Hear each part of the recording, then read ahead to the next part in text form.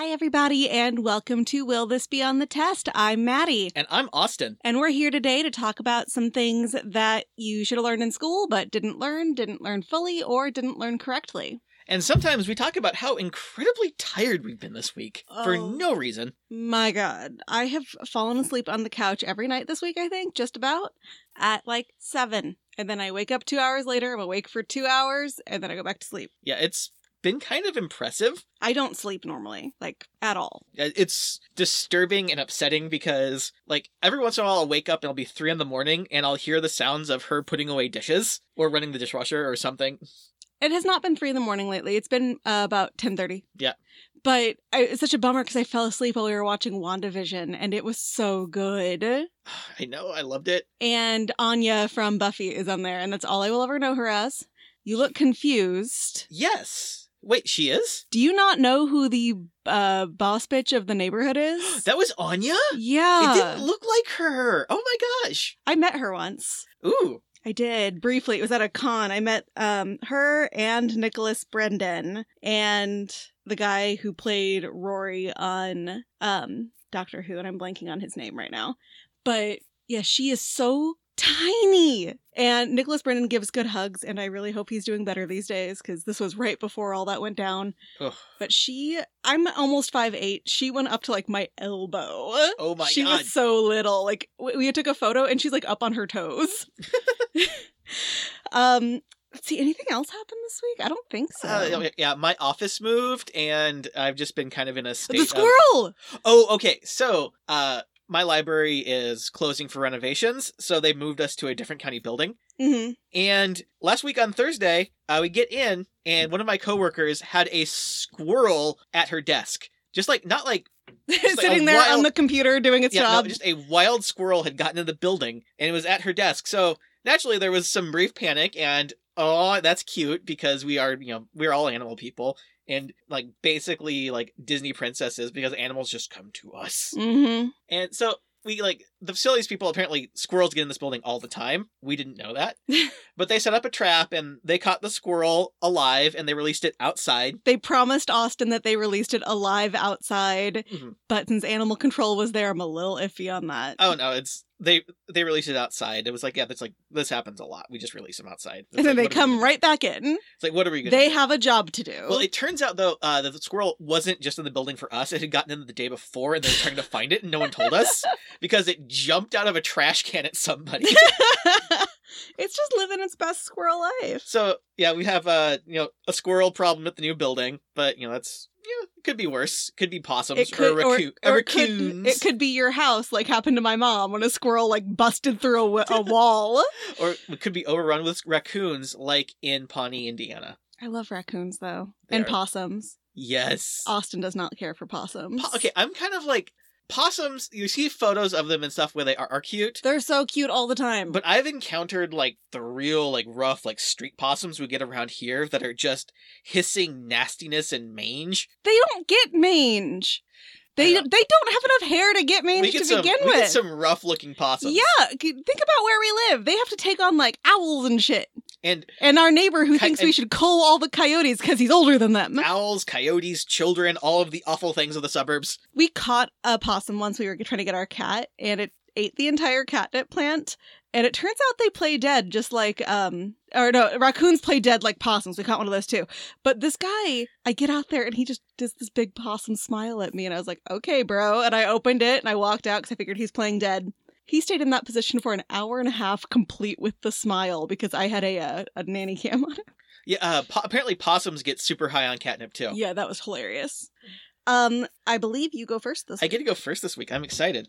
So, I've got bad news for everybody. We didn't win the Mega Millions. Oh, we tried. And by tried, I mean we bought a couple of tickets. And, it's probably for the best, because I would have blown all of the money on podcasting like Rebecca Harkness did with the ballet. We'd have I'd be in charge of the money. Jewel-encrusted recording studio with several works by Picasso on the wall. See, that sounds like something I would do, not you. So, now we need a new scheme to make money. Mm-hmm. And we were a little bit late to invest in GameStop. Hey, I invested in Express because I think that once enough people start getting vaccinated, people are going to have to go back to work and they're going to need affordable and cute clothing. Yeah, we bought A-Share. I also invested $3 whole in Delta Airlines because I actually read some stuff and it was determined that was the best airline to invest in at this point in time. $3 whole. Well, I don't know how to stock market. She may be investing in the stock market, but I am going with the very realistic and practical and time-tested method of finding a famous lost treasure. Sure. And I've decided on the perfect one. Forrest Fenn already got found, Austin. It's better than that one. Okay. So, it's worth about $500 million. It's only been missing for about 75 years. So, the trail's not completely cold. Are you looking for DB Cooper's money? No. And best part is, this treasure was stolen by the Nazis. So, I can put on an Indiana Jones hat and hum the theme song the entire time I'm doing this. It's perfect. It was called The Eighth Wonder of the World, and I'm going to try and find the famous lost Amber Room. Have they looked in Antarctica yet? No, they have not looked in Antarctica Because yet. we know the Nazis were like, let's go to Antarctica because that's where we're going to reach the aliens or whatever it was they were doing. Oh, I'm glad you've got theories on where this is, because I've got my theory on where it is. I don't know anything about this, so... Okay, well, first of all, we're going to start off with a few basics. Like we all learned in Jurassic Park, amber is just petrified tree sap that sometimes has bugs and dinosaur DNA in it. Mm-hmm. But there's a lot of stuff we didn't learn about it. Like, amber floats. Most of the amber we find isn't mined out of the ground. It's actually, gathered up in the Baltic, because it's just floating on the surface of the water, and they can gather it up in nets. I'm sorry, I'm just imagining every person I know named Amber in this situation, rather than... Hopefully your friend Amber floats. Does that mean she's a witch or a duck? It means she weighs more than a church. Or less than a church. Okay, amber does not weigh more than a church unless it's a weird little micro church, like a nativity It's one scene. of those nativity scene church, or one of those Christmas Town churches with all those are so cute, but they're thousands upon thousands of dollars. They're more than having a model train set. It's crazy. But of course, you can charge more for Christmas stuff because Christmas. It's like saying oh, this space is for a wedding. It's that's an extra $5,000, please. Mm-hmm. So if Taylor Swift won't purchase our plumbing, do you think she'll buy me a Christmas Town? I don't really want one, but well, she did that. She did do a Christmas album. She might have a Christmas Town left over from that. She'll True. just let us borrow. Okay. All right. So, and amber, many ancient peoples, because hey, amber is this rock that floats. They thought it had mystical properties and it had protective or curative powers. They thought, oh yeah, put this amber amulet around your baby's neck and it won't have teething pains anymore. That's still a thing. Still a thing. I'm going to tell you though, Pliny the Elder. Hey, Pliny determined that amber had no practical uses. Pliny. Yeah, everything else has practical uses. He observed it's hey, this is just hardened tree sap. It's not magical. It doesn't do anything. And any magical attributes attributed to it are just frivolities and falsehoods spread by the Greeks. This is the opposite of the Pliny we have come to know and love. So it has Is it because everybody else thought it was magic and it pissed him off? No, I think he did his research, and for once he was right. It's hey, this isn't magic. So Pliny got one right. Pliny got everything right. We just are refusing to admit it. And another thing we didn't learn about amber, which, because it's just hardened tree sap, this shit is highly flammable. So, fun amber facts for you. Also, another note, because you might not be familiar with rooms, this is, in fact, not related to the Tommy Wiseau classic, The Room, or the Oscar-nominated Room, which confuses the daylights out of me, because I thought they were the same movie briefly. When we went to see Room, were you expecting to see Tommy Wiseau? I was so excited, and then it was tragedy and kidnapping and abduction and awfulness. It was an excellent movie, but we have seen The Room 5 or 6 times. We have seen Room once because we can't handle it any more than that. Yeah. So let's put the two together, Amber and Room, and talk about the Amber Room now. So the work on the Amber Room began in 1701. Sophia Charlotte wanted her husband, King Frederick I of Prussia, to make a fabulous attraction that people, specifically royal people, no peasants, would travel hundreds of miles to come see. So they hired Andreas Schluter to design a Baroque-style room of carved amber panels with gold leaf and mirrors. So that sounds like the Trump penthouse. It really is. This is... Okay, yeah, Baroque is everything is curly and covered in gold leaf and very fancy and overworked and gaudy and tacky as all shit by our standards. But it's also a beautiful piece of art. So it was, first installed in the Berlin Palace after it had been worked on for a long time by master amber carvers and like people from all over Europe, but not France, worked on it. Fuck you, France. Yeah. Although I'll tell you, have you seen the pictures of the French working at, I think it was the Louvre, saving the artwork from the Nazis? Maybe if they'd involved the French in this never would have happened. Oh, we're going to get to that, actually. So, it was first installed in the Berlin Palace, but when the Russian Tsar, Peter the Great, came to Berlin to form an alliance with the Prussians against Sweden, because did you know that Sweden, the country that brought us ABBA and IKEA, they were once an aggressive and warlike empire that subjugated the Balkans, advanced warfare with their improvements to cavalry, artillery, logistics, and they changed it from fighting in squares, in which everyone was like marching in squares, to firing muskets in lines. So they advanced warfare a lot. Mamma Mia. And Mamma Mia hadn't happened yet. That was a logical reaction to what you said, Austin, as well as a song by ABBA. Well, here we go again. My. And we've done ABBA conversations here before, haven't we? Many times. Maybe if there was some money in it, this would be we wouldn't have to worry about talking about finding treasure because we'd be in the rich man's world. Okay, that was a stretch.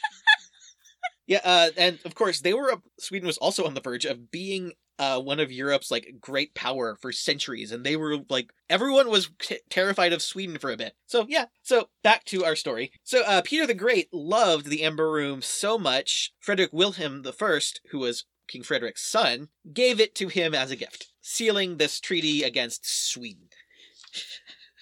So everybody was against you, Austin. Yep. I mean, there is kind of the running joke that Sweden are the assholes of Europe, which I can see it. I know my family. Well, I think it's just because, like, you guys and the Finnish are like, I don't want to hug you, while the rest of Europe is like, we greet with a kiss. And I'm like, I can get on board with what you guys do, not the greeting with a kiss thing. Yeah, just leave us alone with our Vikings. I don't know. I'm bad at history. Why am I doing this podcast? So the Tsar moved it to the Winter Palace, where it stayed there for a while, and then later Catherine the Great moved it to St. Petersburg, to like her palace. But the room she moved it to was much too large for these amber panels, so she spent the next 10 years expanding it. At the end, it was close to 600 square feet of amber, and it used almost 6 tons of it. So if it floats, it's not a heavy situation. It's not very dense. So 6 tons of amber is a lot of amber. Huh. And they managed to steal this. Yes, they did. Are we sure they didn't just use one of the invisibility force fields they were trying to build? No, because Captain America stopped that technology from making it into the General Theater. Learn your history. Was it Captain America or was it Dean Winchester? Ooh.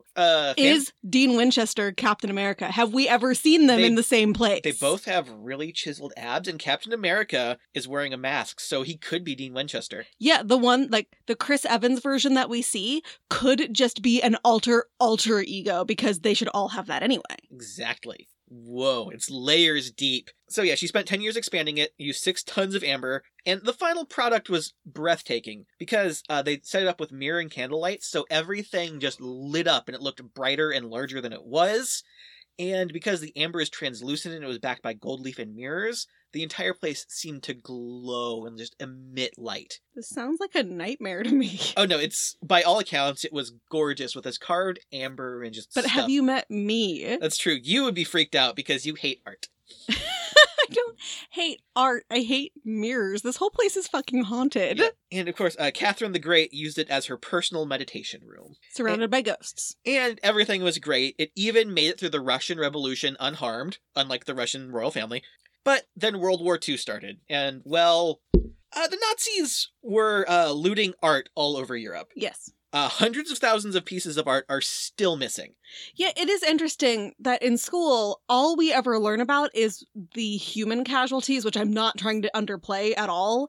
But we don't learn about the physical, like, structural or artistic casualties. We also don't learn about, like, the weird shit they were doing that was just ancient aliens would be on board with. Like, we only learned about this one specific aspect of what they did, when what they did, they couldn't have taken over as much as they did without these other things. Yeah. It wasn't just civilian casualties, because as we've proven in every war, that's a minor thing to us. So So when Germany invaded Russia, they tried to get art out. Russia tried to get art out of reach of the conflict, so it wouldn't be taken by the Germans, because they knew they were taking art. That was a thing that was happening at this point. It's like, okay, we got to move all of our precious artworks out of here, because in addition to not only stealing art, they were destroying pieces of art they determined were undesirable or unvaluable, basically worked by not white people and by Jews. So anything like that they were destroying. So Russia was trying to get all of their work out of reach of the Germans. But the amber room weighed tons and was pretty delicate, because amber, it's dry, it crumbles, like it was old at this point. It's like they couldn't move it quickly and safely, and so they decided they were going to hide it. They covered it in wallpaper, so it looked just like a boring room, or they got it out. It didn't work. The Germans found it in about 36 hours. Kind of like what they did to houses in the 80s, and now people are starting to take down the wallpaper and realizing the houses are actually beautiful. It's like, oh my gosh, look at underneath this carpet, it's hardwood floors. And what is this giant stain that is in the shape of a body? It's a body. So once the Germans found it, they packed it up and moved it to Königsberg, which is now Kaliningrad. How? They had time. The Russians just didn't have time. They packed it up in crates. They moved it. They disassembled it and... Disassembled it, moved it, and reassembled it. Because it was all just amber on panels. So they were able to take down these panels and move them even though they were bulky and weighed tons. They had the time to do it safely because the Russians were in a hurry and they couldn't. So they got moved to there. They set it up as an installation in this castle. It was on display. And it sat there for a while because Germans were proud of this because it was originally made by Germans. So they assumed this was art for Germans and they needed to steal it back for part of their cultural heritage. Sure. Yeah, Nazis using a bad string of logic. I can't believe it. Mm-hmm. So a few years... Oh, dude, am I doing my second Nazi story in a row? What was last week? The beer hall push. I'm doing my second Nazi story in a... I am the History Channel. Everything comes back to Nazis. Everything is Nazis. Like, now next stuff from before Nazis also came down to Nazis, just with different names. And same thing now. Oh, so man, I'm hitting Pliny and Nazis. I'm hitting all of the classics. Two very different things. Very different things. But yeah, and a few years later, the war wasn't going so hot for Germany, and they were losing, and Russia was taking back territory and, getting into it. And Russia made it all the way back to Königsberg, and they were about to take it, so the Germans decided they were going to pack up and move the Amber Room again and get it out of there. And that's where we lose track of what happened to it.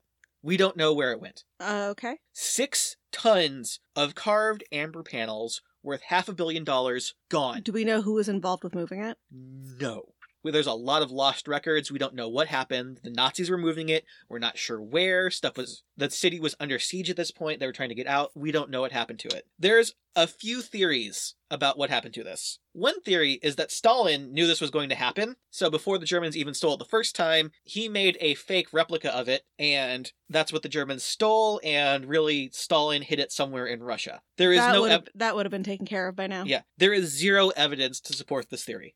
Some theorize that the Nazis packed it up and hid it somewhere in the area. Like, every few years, you'll hear a story about, a treasure hunter or an archaeologist is convinced that they found evidence that was hidden in a cellar somewhere that's been buried, or in this mine, or in this quarry, or it's we have an account of them moving crates to this area where there's this mine, so it must be buried in here. So they're trying to find it in these places. They haven't found it yet. Is this the same time that crazy doctor moved to Argentina? It's Argentina, right? Mm-hmm. Around the same time, but this wouldn't have been him. This is not completely outlandish that they might find like this, because they have found stuff hidden by Nazis in mines and caves and in buried hidden cellars and places. It's not impossible. But also, as another note, if you do find stolen Nazi artwork, it's almost impossible for the original owners to get it back now, because it's beyond the statute of limitations, and usually the finder can just keep it, and whenever it goes to court, it usually goes in favor of whatever museum or person or buyer has since gotten it, because it's past the statute of limitations. Yeah, I've read about that. It's it's art belonging to people whose, relatives died in the Holocaust. And they're like, it literally has her name engraved on it. Yeah, fuck you. Yeah, but it's the museums now. You should have done something about that 50 years ago. So, yeah, it sucks. Mm-hmm. But again, it hasn't been found in one of these caves or in a mine or anywhere yet. There's another theory that it was loaded onto a boat or a U-boat, which is a submarine. To go to Argentina with that terrible doctor. But whatever that boat was got sunk somewhere in the Baltic Sea, and the Amber Room is now sitting at the bottom of the sea, where maybe Ariel has found it by now, but I don't think so. It's disassembled. In crates. In crates. Well, the crates would have broken apart by now. Yep. And maybe it would not have stayed in one piece, so we'd be having amber floating at the top from it by now. Yeah. So that is possible. They have identified sunken boats that they know left that area, but it's in deep enough water and it's difficult to explore wrecks.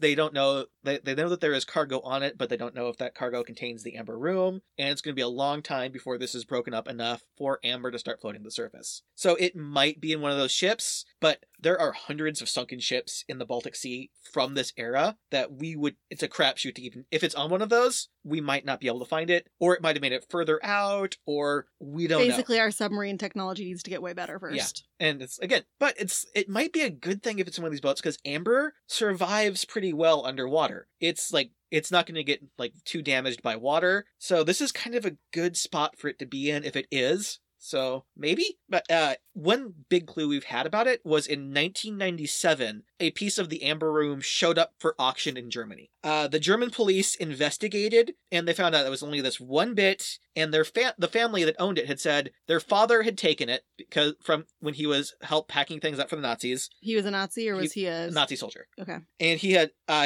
basically looted. He had this piece of the room, and he claimed that they were packing it up to be loaded onto a ship, and he took it for himself.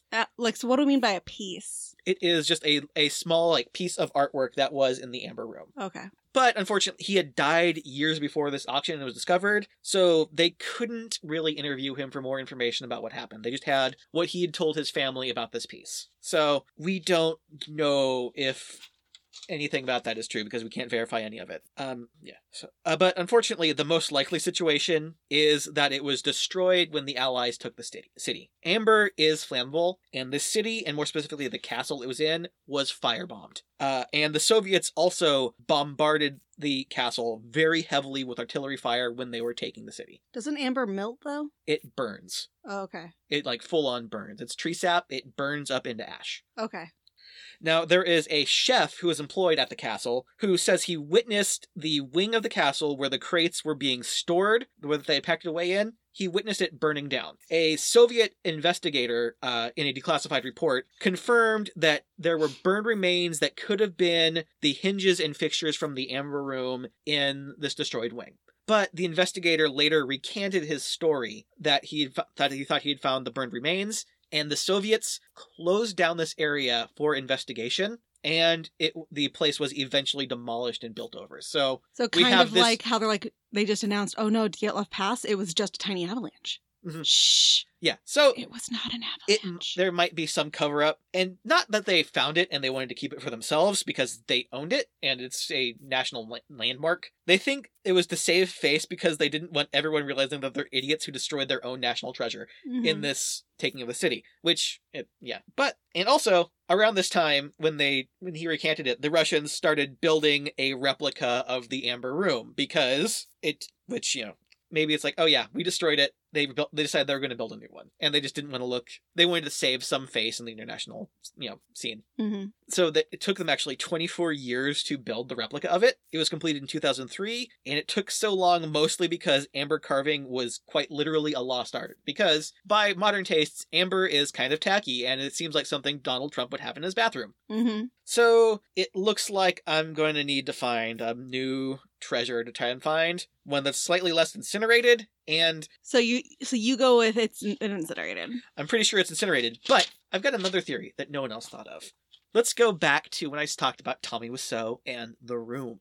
Mm-hmm. Now, Tommy Wiseau has a strange accent. Maybe we don't know what it is because it's a Balkans accent. Maybe. And Tommy Wiseau found the Amber Room. Actually, that's where his the vast name of the fortune is movie from. doesn't make any sense. Exactly. There is no like room in which this movie Mhm. happens. I'm thinking it's a subtle nod to the fact that Tommy Wiseau made his fortune by finding and selling the Amber Room, and he used it to fund his movie, and he named it the Room as a subtle nod to where he got his fortune. This makes the most sense, actually. It really does make the most sense. I read the book by his friend who played Mark, and he doesn't even know where Tommy is really from. Like, he's getting, he got a couple of different stories, and, Tommy can identify as wherever he wants to identify as from, but this makes a lot of sense. I think he's from the Balkans, and he's trying to cover up the fact that he found the Amber Room. And he sold the Amber Room. But wouldn't we have found the Amber Room if he had sold it? Not if he had sold it in pieces.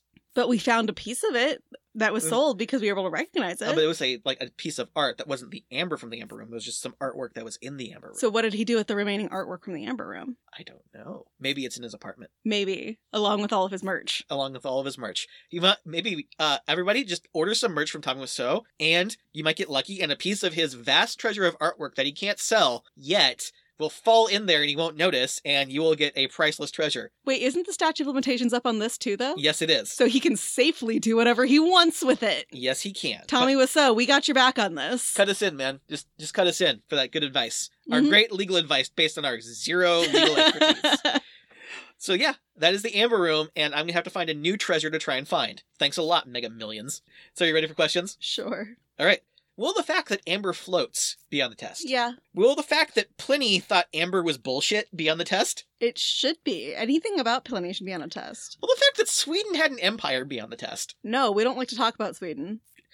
And will the fact that the Amber Room was probably destroyed by mistake be on the test? Yeah. Yeah. So yeah, that was my little piece on a lost treasure. That was kind of funny. That's a garbage truck. Zumbi must be so excited. Our cat loves garbage trucks. She will run to the window to watch the garbage trucks go by. She's a toddler. It's amazing. Yeah. But she stopped doing that, so she must be over her garbage truck phase. She's probably asleep on the bed right now, actually. She's Speaking of National Treasure, you got Nicolas Cage all over your notebook. I do have a Nicolas Cage notebook. I'm holding it up to the microphone like you can see it. All right, so me today. Today. Austin and I bonded over our mutual love of horror movies and bad movies and food, but horror movies was a big part of it. My last relationship, I wasn't allowed to watch horror movies. It was a very healthy relationship. Because he was a little scaredy cat who couldn't handle being afraid. Yeah, he'd be like, it's stupid, I don't want to watch it. And then we watched one together and he freaked out for 2 weeks afterwards. So I have more than made up for it since I've been with Austin, and it's been great. Now I'm going to be talking about why we might like horror movies. And by we, I mean the royal we, just not just the two of us, but people in general. And this is actually a massive topic, like what we always hear about. It's the release of positive chemicals in your brain. No, I mean, not no, but no. It's a massive topic. So if this interests you, do some research. There are so many scholarly papers out there. Guys, if you have not gone to scholar.google.com, you are missing out. And if you find something that interests you, you can go onto your library website and bother them into making you copies of these things if you can't do it. I spend hours a week on Google Scholar trying to find the right citation for people who don't know how to cite things. It's a lot of my job. And do it. It's fun. Yeah, Austin texted me the other day from upstairs and was like, thank you for knowing how to cite things, because I do a lot of research for my job. You guys don't have a DOI section on there, though. We do not. That would make it so much easier. People would go, oh, DOI, I see that right here. I should put it here. You just have ISBN for articles? Yeah, there's the ISBNX, which is used for magazines. But it's not used for this kind of stuff. I know. It's just But I just copy and paste it into the software. notes. I copy and paste it into the notes for you, which I hope helps. So I'm going to be talking about the nature of fear, how it affects us at different ages, how personality types affect enjoyment, what other psychological and physical things affect whether or not we like it, and how horror movies affect mental pathology. Because people, just like with video games, like to say, it turns you into a villain. No, it doesn't. But then explain how we got to be so evil and mean-spirited. Oh, that's right. We're just mean. Yeah. So psychologists aren't actually in agreement about what fear is. Some believe that we are evolutionarily predisposed to be afraid of certain things, which I talk about on our cellular memory epigenetics episode. Others think that it is 100% social and cognitive conditioning. Others believe it's a combination of the two, which is kind of where I lie, because we know for a fact that from birth, like, babies are afraid of being dropped, so they cry if you set them down too fast. And they're afraid of, like, strangers. And why would you know to be afraid of these things if there wasn't something to it? But, I mean, you aren't born being afraid that a chihuahua is going to bite you. That's something that has to, like, happen. I think it should be afraid because, man, big dogs are always, like, happy and dopey most of the time, and they know how to say, hey, stay away from me. But chihuahuas will sneak up to you, act like they're your friend, and bite you in the ass. I like chihuahuas. I feel them on a spiritual level, though. So regardless of what causes fear, we do know that fear, and particularly fear in horror movies, is directly connected to disgust, which is kind of a stronger emotion in a way. And phobias are also connected to disgust, which is why so many horror movies play on phobias. So when we think of clowns, they show up in a lot of movies, or spiders show up in a lot of movies. Blood is a major phobia, shows up in a lot of movies. Snakes, these things that are well-known common phobias. That's what shows up in horror movies. Or blood-soaked clowns that are also spiders that shoot snakes out of their hands. Actually, that, with the exception of the snakes, is how a certain horror movie ends. Oh yeah, it is, isn't it? Yes. It is, isn't it? Yes. So I think we can all agree that fear is supposed to be a negative emotion. It makes us know when we're unsafe. It doesn't feel great to feel unsafe, but it is there to get us out of a dangerous situation. People love to get judgy, though, when it comes to horror movies. Why do you seek out watching a movie that's supposed to cause a negative emotion? Well, why do you enjoy The Notebook? I told you about my experience going to see a Nicholas Sparks movie in theaters, right? No. There was not a moment, like, from the previews to the credits, where you could not hear someone crying. Yeah, and sadness is also a negative emotion. Yeah. And I would argue that it's a more negative emotion because it doesn't spur you to act the way that fear and anger can. Now, I'm not saying they always spur you to act in a good way, but at least you're doing something. Well, I mean, sadness has definitely, like, spurred me to action, which, like, you know, I ate an entire container of ice cream, or I started listening to sad music. Yes. Yeah, it doesn't make you any more productive, though. No. So what exactly is a horror movie? The key element is disgust, not fear. Any movie can cause fear at some point during it. So we go back to The Notebook. There's the part where he's climbing the wheel thing, the Ferris wheel.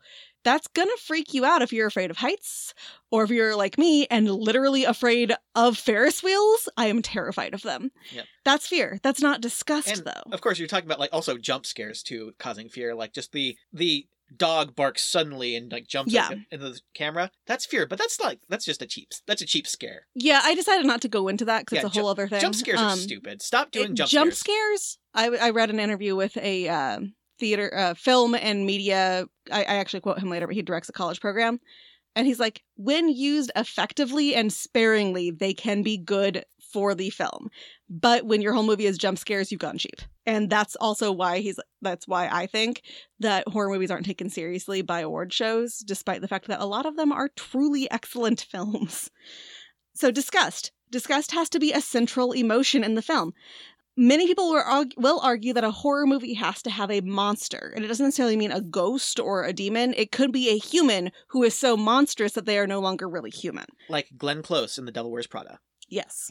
And that they need to have some kind of supernatural power, not just necessarily, I'm a ghost and can walk through walls, but I'm Hannibal Lecter and I can read you better than you can read yourself, and it seems supernatural. Or I'm Glenn Close and I'm somehow managing Vogue without actually doing anything in The Devil Wears Prada. That movie really scared you, didn't it? It scared me so much. That also wasn't Glenn Close. What? That was Meryl. Oh, I am so sorry, Glenn Close. Yeah, that movie is actually why I don't like Meryl Streep. She's really scary. Apparently she's a kind of method actor, and so off camera she was being mean to Anne Hathaway the whole time. And you don't get to be mean to Anne Hathaway! No! She ruined her voice for Les Miserables. You can't be mean to her. Others will say, no, there doesn't need to be a monster. It just needs to have the disgust factor, because think of Blair Witch Project. At no point do we actually know there is a monster. At no Ooh. point. Yeah. It's implied that there might be something. Or there are a few, like Bird Box also. Oh yeah, you never... The point is you never see what it is. Yes. Although the book is a little different with that. Yeah. And awful. Everything about it's awful. In my totally uninformed opinion, horror movies need to have something supernatural about them. Like actually supernatural, not Hannibal Lecter level supernatural. Slasher movies and thrillers, if you ask me, are not horror movies, even if they have an element of disgust. Because if they were horror, why do they need to be called something else? We don't call The Exorcist a demon-y movie. It's a horror movie. If you haven't seen The Exorcist, go turn us off, watch it. We'll be here. Yeah, you can pause podcasts. I mean, Yeah. we'll even wait for a second for you to do so. Same thing with The Omen, if you haven't watched that. I haven't seen The Omen. I know, and I'm very disappointed in you as a person. Yeah. And it's not like I dislike slasher movies and thriller movies. I mean, I'm not a big fan of slashers. Oh, I love slasher movies. But I do think there's a gray area. So if we look at Halloween and it's 3,000 years old, I'm not giving you a spoiler because you've had your chance. Like for the first hour and a half of the movie, that's a slasher movie. But then at the end, he's gone. And he's been shot like 17 times at this point, and he just walks off. And now they've made 12 more movies or something. I think it now becomes a horror movie because this guy should be dead, which clearly means he is some kind of paranormal or supernatural being. But so is Jamie Lee Curtis because she has died in every single one of these movies somehow. Also, she's a boss bitch, and like I'm on board. And then there's Scream, though. That is a slasher movie. If Ghostface had turned out to be a demon, then yes, it would be a horror movie. But that is a slasher movie, and all of them are amazing, and I'm so excited for the next one to come out. And the TV show is also great. And then Psycho. Psycho is a psychological thriller. It is not a horror movie, because at no point does anything supernatural happen. And again, you guys have had literally like 50 years to see this one. What are you doing? Yeah. But that's my thought on it. That's not everyone's. So then let's take a look at, why people like or dislike them and why we should allow that to happen or not. So we're going to start talking about kids. I was reading an article that said the kids who experience scary things in movies, like Bambi's mother dying, have a couple of different things that happen. Either they're the ones who get really, really, really, really, really scared and can't handle them, or they're the ones who are kind of like, oh, okay. I mean, there are the few who enjoy it a little too much, and those are the kids you gotta watch out for. Yeah. Not the ones who are like, I like the scary movie, I want to watch the scary movie. It's, I really relate to the hunter. That kid. Mm-hmm. Speaking as a child, like whose parents basically let me watch anything, because we would go to the library and I just check out whatever I wanted, and no one stopped me. And as I remember, like, some movies, like, did not faze me at all. It's like, oh, okay, it's a monster. Oh, okay, yeah, I get it. But, like, Child's Play, like, the fact that it was a talking toy that came to life, kill stuff, like, something about that got to me, and I'm still a little spooked out by creepy toys. So for me, I could watch any movie or TV show and be fine. If I read something, my brain went overboard into the fiction versus not fiction, kind of what I'll talk about in a second. So I actually asked my mom to ban me from reading Goosebumps books because I wanted to be cool and I wanted to read them. My mom was not the kind to say, no, you can't read books. You can't read any of these books. That's bad. But I also I'm a really bad liar. So I couldn't tell my classmates that my mom had banned me from reading them if I hadn't actually been banned. So I was like, Mom, I don't know what to do. I don't want. And she goes, maybe we should talk about you not reading them anymore. I'm like, yeah, tell me I can't read them because then it won't be a lie. Because I would cry. You're such a goody two-shoes. I would cry every time I read those books. Now I read them, I'm like, what the fuck? But I was never scared by Goosebumps. I thought they were funny. I had a hard time. I had severe anxiety, which had compounded by about the age of 7 into something completely different. And I had a hard time with fiction versus reality because I had a very vivid imagination. So I'd read these books and there is no filter in my brain. So I would read these books and they'd become very real to me. So one of the things they say that is the reason kids can't handle these is overly empathetic kids. Now, the way they phrased it was interesting, though, because they phrased it as they didn't feel for the characters. They were putting themselves in the character's shoes. What if this happened to me? I'm like, that sounds like a narcissist, not an empath to me. But okay. But a big one is that kids up to about age 8 have a hard time distinguishing fiction and reality. And I remember that. I remember it so clearly because I remember reading a book and thinking, I don't act like this character, but this character is a normal person. Therefore, I must not be normal and I need to act like this character. Yeah, I was about 7. The thing is, regardless of if you've got a kid who is a scaredy cat about these or is not, watching these movies is actually a good thing. Now, I'm not saying you should put your kid down in front of it and make them watch this movie. But if you find things that are developmentally appropriate and appropriate to your kid that has scary things in it, multiple studies have shown that this teaches them coping skills. It teaches them how to handle being afraid, like from the moment, like I guess that's a coping skill. And in some cases, it teaches them this is what we actively do, not just how we feel and how we handle it mentally, but, you know, if this scary thing happens, this is what we should do. And it does it in a way where they can handle it. And the whole thing where it's like, we can't let our kids watch this because it's too scary. And the outrage of every time something comes on TV at a time where your kid could be watching, 11 p.m. and how dare you? Part of the things people say about it is, my kid is too scared. My kid will be traumatized, none of which has been proven to be true. Or my kid could start behaving differently, like Austin talked about on the, Satanic Panic episode he did. Again, there is zero evidence of this. The stuff we assume will be scary to kids is probably scary to us as the adults. The kids aren't the ones going, this is too scary, they shouldn't put it on. The adults are the ones going, this is too scary. Like, how many movies do you remember loving as a kid, and then you watch it now and you go, oh shit, this is scary? I don't remember any of... Like, a lot of it. Goonies. Goonies is scary as fuck. Sleeping Beauty. The dragon is terrifying. Like, all these things that I remember from childhood as being just normal. Now you go out and go, oh, my life experience has told me that this is not a pleasant thing to be looking at. Oh god, like Ren and Stimpy. Yes. Kids process things differently. They don't have the experience to know what they should be afraid of. And this is actually important because where did we initially learn what should scare us? Unless you had a terrible childhood, you likely learned it from TV and movies and books, where you had a safe distance from whatever was happening.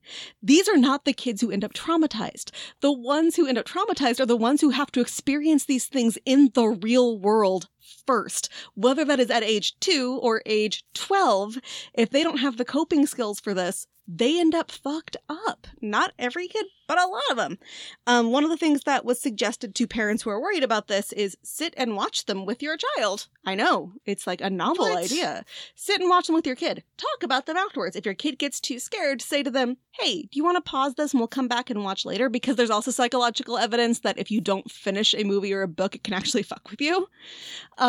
It gives them control, to give them the option to turn it off, just like it gives them control to look at a DVD cover and go, I don't want to watch that. But you need to sit and watch it with them and talk about it and monitor their behaviors and like, what would you do when if this happened? Things like that. And one of the studies that backed up this whole idea is that there was a group of kids, kindergartners, who were shown photos of worms. And then they were shown a scary movie about worms. Now there's, a group that was shown the photo and a group that wasn't. The group that was shown the photo had a way lower fear reaction because they had some kind of understanding of what was going on. They knew what worms were. So this is kind of reflective of if a kid sees a situation beforehand and has it explained to them and discussed with them, if it happens to them in a different context, they are able to handle it better. Then we got preteens who are more likely to seek out horror movies than kids, and teens who are more likely to seek them out than preteens. It's interesting to note that the top 3 reasons that these ages do this, according to a study from the early 90s, was the thrill, the rebellion, or the gore. The thrill seekers are the ones who typically just watch it because they enjoy it. These are the ones who we should actually be pretty cool with them doing it because these are the same kids who would probably otherwise climb onto the roof of the movie theater, like I definitely did not do anytime. I actually hated it. I did it to impress a boy. I'm afraid of heights. But like the thrill seekers, they could end up doing this in lieu of doing something that's actually dangerous. Then there are the rebels, who they may not even want to watch the movie, but their parents said no. And so what else are they going to do that their parents said no to? Oh god, that was the best way to get me to do something. And then there are the gore seekers, which are the ones you have to kind of keep an eye on. Now, not all gore seekers are going to be violent, but there is a connection between the ones who like the gore and violent tendencies. That said, this is not the movies cause this. This is the movies are reaching into a part of their brain that has a predisposition for this, which is not the majority of people. Boys, shockingly, especially there for this purpose. Girls are more likely to be watching it because they like the happy ending aspect, that all these scary things happen and then that good wins. Boys who seek out this graphic horror often do so because of the gore, relate to the killer more often than the ones being killed. Oh god, like all the people who talk about the Saw movies, it's like, Jigsaw, he's so intelligent, he's so smart. Look at him. It's like, well, no, that's a different thing. It's, I relate to him is different than, wow, he's a genius. Two different things, which I'm actually going to talk about that too in a little bit. And then there are those who love violent cartoons, which is a whole different level. I love them. Now, the ones who, I'm talking the fully violent, the ones that pop up on YouTube Kids that make the news kind of violent, not the Bugs Bunny violent. Okay. The ones who sit there and think it's hilarious. And I don't mean, again, not the Bugs Bunny kind, the graphic violence that reflects reality. Those ones show signs of psychoticism, neuroticism, and sensation-seeking behaviors. Again, not all going to become killers or anything, but the fact that they find the gore itself funny and not the whole situation is what they're focusing on. This might be one source of that stupid-ass meme that says, people who like horror movies are more likely to be psychopaths, which is a gross misinterpretation of this and any other data I'm going to talk about. Firstly, psychoticism and psychopathy, two different things. Secondly, this was specifically about cartoons, not horror movies. And even when we get into the horror movie stuff, the meme has a picture of the nun, and it's like, people who enjoy horror movies are more likely to be psychopaths. There is no connection there. It's people who enjoy this specific kind of horror movie for these specific reasons often have more indicators of psychopathy or of psychoticism that the movies can turn on. They can flip the switch, but it is already there. I feel like if we had like one like message we'd like to leave for everybody from our podcast, it is, do not get all of your information from memes. Too many people do. It's ridiculous. It's easy to get your information from memes. You don't have to look something up. And because it's shared with you by a friend or a trusted relative, you think, oh, cool, I can trust them. They know what they're talking about. Mm-hmm. Except for in very narrow cases, though, you don't need to worry about your teens or anybody else watching horror movies. And if you have the kind of kid you need to be worried about, you already know you need to be worried about this kid. It is not suddenly he comes home and he's like, I'm going to stab everybody because I watched Halloween. No, he's already been thinking about stabbing everybody. Like, hello, mother. Yeah. If your kid suddenly starts calling you mother, please worry. And if you are worried, like I said, one of the reasons kids engage in this stuff is to rebel against their parents, which is why it's important to actually introduce them to them this early and sit there and watch or read or whatever with them, because that tells them, A, we're on the same page with this, and B, you can come talk to me if you get freaked out. Then there are the thrill seekers. These are people who are more likely to take risks in early adolescence. Like I mentioned, some of them get the thrill from the movies instead of doing the dumb thing. Some people do both. But wouldn't you rather them watch the scary movie? And then as people age, the amount we study this goes down because obviously we only distrust kids. But there have been some studies, which were done largely in the early to mid-90s, when horror was, if you ask me, way more graphic and violent than it is now. And if you go back to the 70s, it's more graphic, more violent, and more naked. Nowadays, you know that if somebody is naked, A, this movie's gonna suck. I mean, I'm talking about in the first 5 minutes. Yeah, it's like... And B, she gonna die, because it's always a she. Mm-hmm. Yeah, you can judge like how good a horror movie is on how many minutes it takes before you see a boob. If it's sub 10 minutes, it's probably not a good movie. And that's modern horror movies, though. Ones from the 70s, it doesn't tell you that as much. Yeah. It's still a little bit, but movies have gotten actually... like Carrie is the one exception. Movies have gotten less graphic and less violent, if you really, really think about it.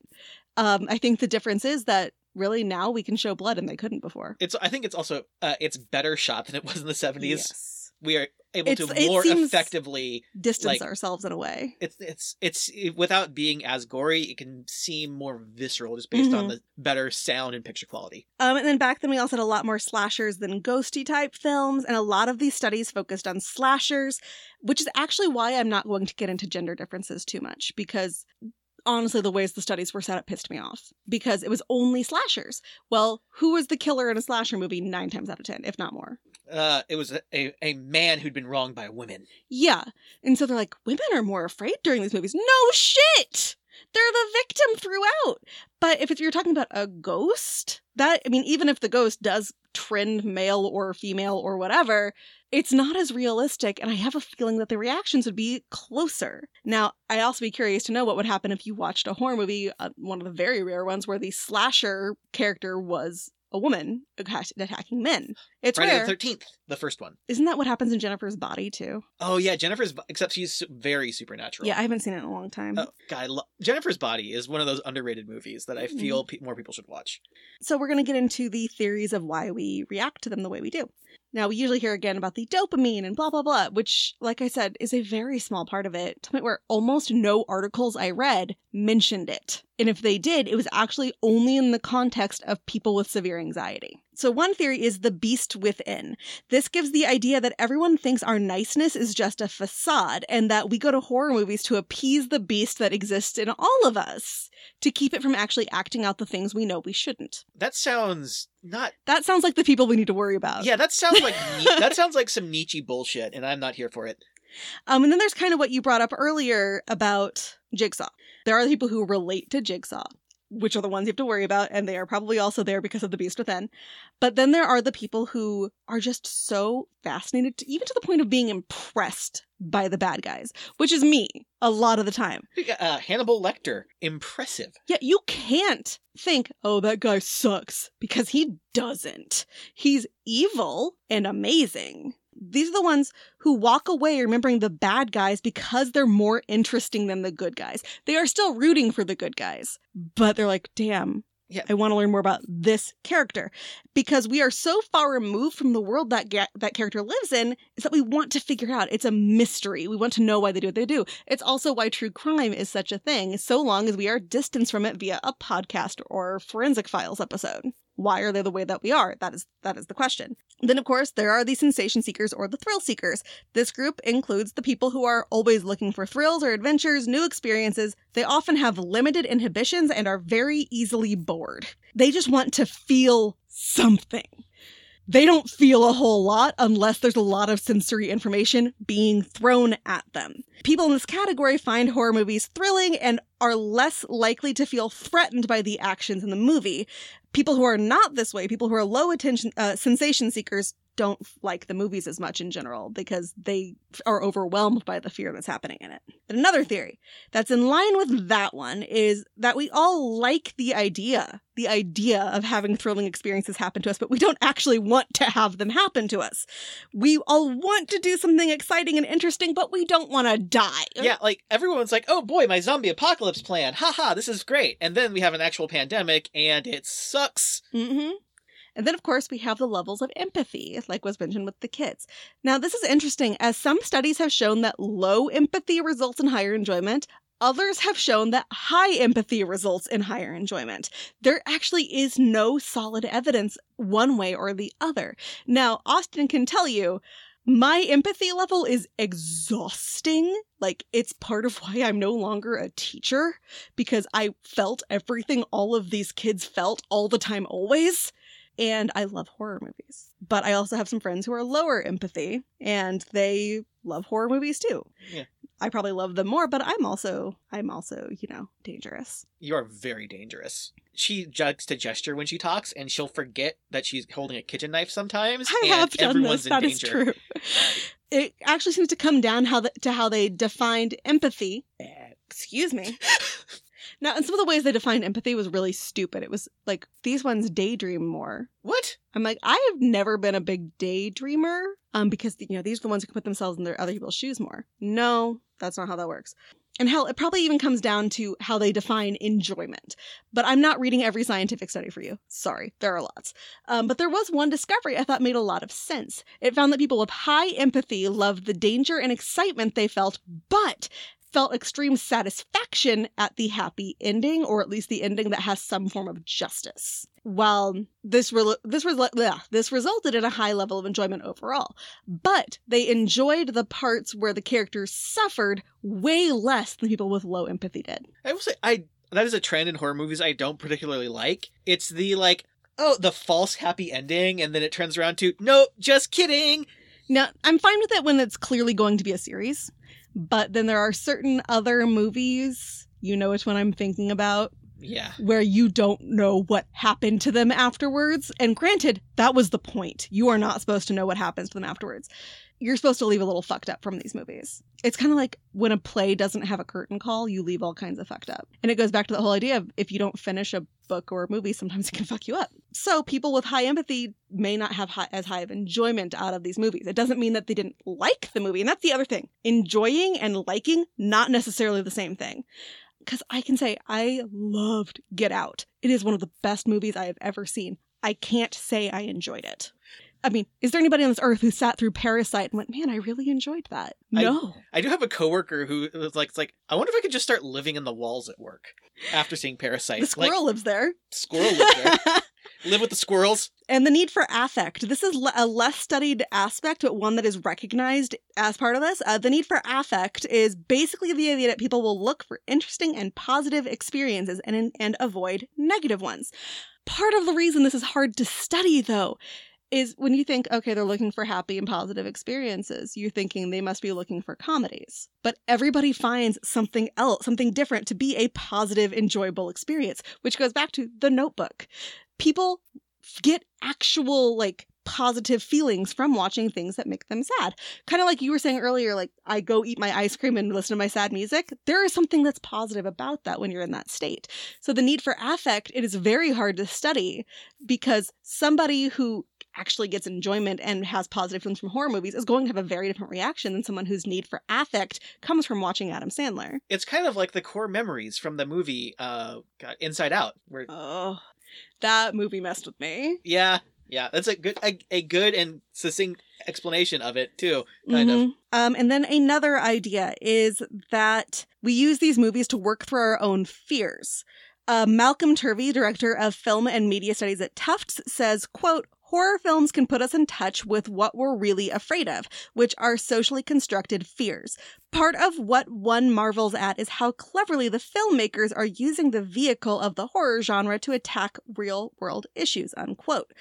It's kind of like the idea that dreams let us work through our problems. Except for, in this case, someone else is telling you, no, this is the problem you need to be working for. Stare at it and think about what you did. Again, Get Out. Oh, God, Get Out was so good. And of course, then there is the dopamine idea. To be honest, like I said, showed up in very few articles that I read. We are always told this is the big one, but it's really probably not.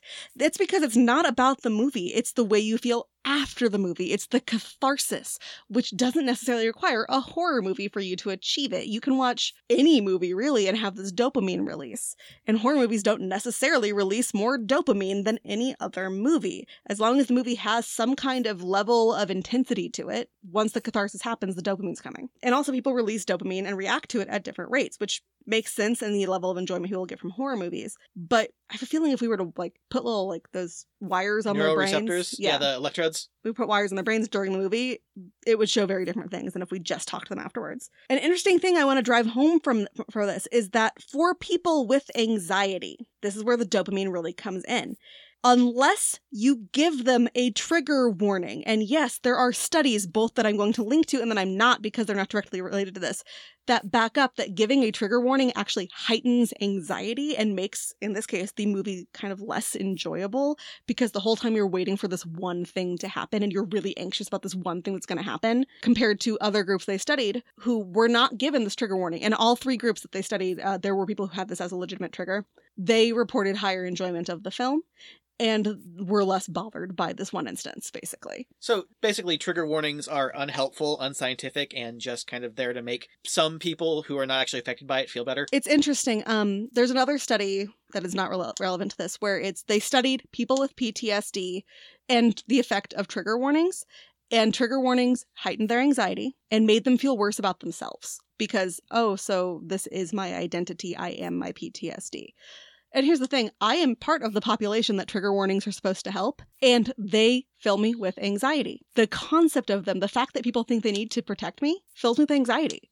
And I've only found one group that's willing to even discuss this, because everybody else is like, but it's right. I'm like, I'm not saying you're doing something wrong. I'm not saying you're trying to be hurtful. I'm saying you need to do some research. And I'm sure there are people out there who are helped by it, but people like me we're not allowed to say anything because people get really mad. But many people with anxiety are actually comforted by horror movies. They provide distractions from real life problems. They activate your body in a way that is similar to light exercise, which is provably good for anxiety. It's also a form of, quote, of what is called distress tolerance, which is to react to negative anxiety by watching horror movies. I did phrase that really badly. What, according to Dr. Ali Matu of Columbia University, is, quote, finding a way to better tolerate the fear that you're experiencing by distancing yourself from it, creating different emotions, and engaging your nervous system in a different way. So you are retraining your brain to feel differently about what you're watching. Kind of like part of why I like dark comedy so much. It's taking like awful situations and they're making jokes about it, which kind of makes it more palatable. He also says that depending on how you're using them, if you're watching movies over and over, it's more of the distress tolerance if you're doing it on your own. But then there's also exposure therapy, and he actually does use kind of like something similar to horror movies. Like if he's got someone who's afraid of clowns, they'll watch the same clown clip over and over and over until they get bored with it. And people who experience anxiety that is triggered by certain things, this is exposure therapy for them. And the thing he brings up is like, if it becomes too much for you, turn it off. Go watch How I Met Your Mother. He actually does cite How I Met Your Mother. Go watch something else. Come back to it later. You also don't have to rewatch the whole movie. Just watch the part that bothered you until you become more comfortable with it. Or you'll start to associate horror with Ted Mosby, which you should. He says, quote, the beauty of movies is that you can watch it again. When I work with people who have a fear of clown, we'll watch certain scenes over and over again until people become sort of bored with it.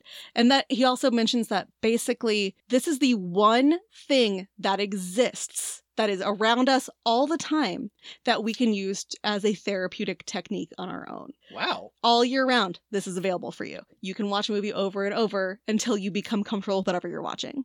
You can also turn it off, which is another thing that we don't have access to a lot of times. You can walk away anytime you want. You can come back anytime you want. Unlike, if you have a triggering incident at work, you can't leave. But if you go home and you're like, okay, this thing from work really freaked me out, I'm going to watch The Devil Wears Prada 20 times. Please don't do that. Meryl Streep will come after you. Yep. And then Glenn Close will be mad at me for getting them mixed up. So, I'm actually kind of afraid Glenn Close is going to come after me now. It's like, how dare you mistake me for Meryl? So, in short, personality probably has more to do with enjoyment of horror movies than the release of dopamine does. You do not, in general, need to worry about people who watch horror movies. They are not more likely to come after you in the night, and if they are, you should have been worried about them already. There's going to be other warning signs. Yes, it's not going to be, I watched Chucky, and now I'm going to put on a pair of overalls and stab you with my arm not bending. You just need to be aware of your own abilities to handle things, and that's how horror movies work. And Austin and I love them, probably because we are both just leaning into the psychopath part. Yeah. I think we both have more empathy than we should. It's really obnoxious. I hate it. Being empathetic sucks. We do not recommend. No. Like being an unfeeling bitch like I was in high school is so much easier. Yeah. Are you ready for some questions? I'm ready for questions. Will this be on the test? Exposing kids to scary things can actually help them in the long run. That's a tough one. I'm going to say no, because then, like, if your teacher scares a kid, that's like, well, you told me. Yeah, no. Well, it's one of those things where it has to be a safe and controlled environment. Yeah. And actually, I told you I was afraid of the Goosebumps books. If somebody else read it to me, I was fine. And my teacher read them every day and didn't bother me. Horror movies don't actually create psychopaths, but can influence those who already have the tendencies. Yes. Horror movies, particularly without trigger warnings, can be good for anxiety. Yeah. And dopamine may not be as important in horror movie enjoyment as personality. No, that's too prevalent of a myth. They can't address it. The dopamine thing? Yeah. Yeah, and I mean, there is a lot of argument over personality types as well. And so that's why there was one that was based on personality types. That was actually interesting, but I was like, these are self-reporting personality behaviors and not, I'm an INFJ or whatever. Which was not the personality types I was looking at, but yeah. Oh god, Myers-Briggs is like, I heard the best description of these personality tests. They are horoscopes for smart people. It's the Barnum effect. Yeah. Which is not to say I am an introvert who likes to judge people, but I could have told you that without having letters. Yeah. I can only remember mine because it's ENTP, which is kind of funny. All right. So we had I don't know. My brain is really tired. Yeah. We're both exhausted. You might be able to tell this episode. Who knows? So where can people find us? We can be found at onthetestpod.com. But the easiest ways to reach us are via social media. We are Facebook at facebook.com/onthetestpod. We are On The Test Pod on Twitter and On The Test Pod on Instagram. You can also find us on iTunes and Google Podcasts. And basically, if you're listening to us, you know where you can find us. Yeah. And we're on everyone. So if you're telling a friend, be like, hey, they're on everything. And so have them listen to us. And please, please, please rate, review, subscribe. Tell people to listen to us. Tell your friends. Tell your enemies. But don't leave us a rating if you're going to be a dick, because that sucks. And Yeah. also, you made it this far. Yeah, it's like you've listened to an entire episode. You can't be deciding now. It's like, ugh, they were awful. I'm giving them 1 star. I mean, I know I burped into the microphone earlier, but I think okay. you're okay. And if you've gotten through hearing me talk other times... Oh, yeah. So, please, I've done way worse things on microphone than burp. Not when I've been around. What have you been doing to our microphones? We need to have a talk. So on that note, class dismissed.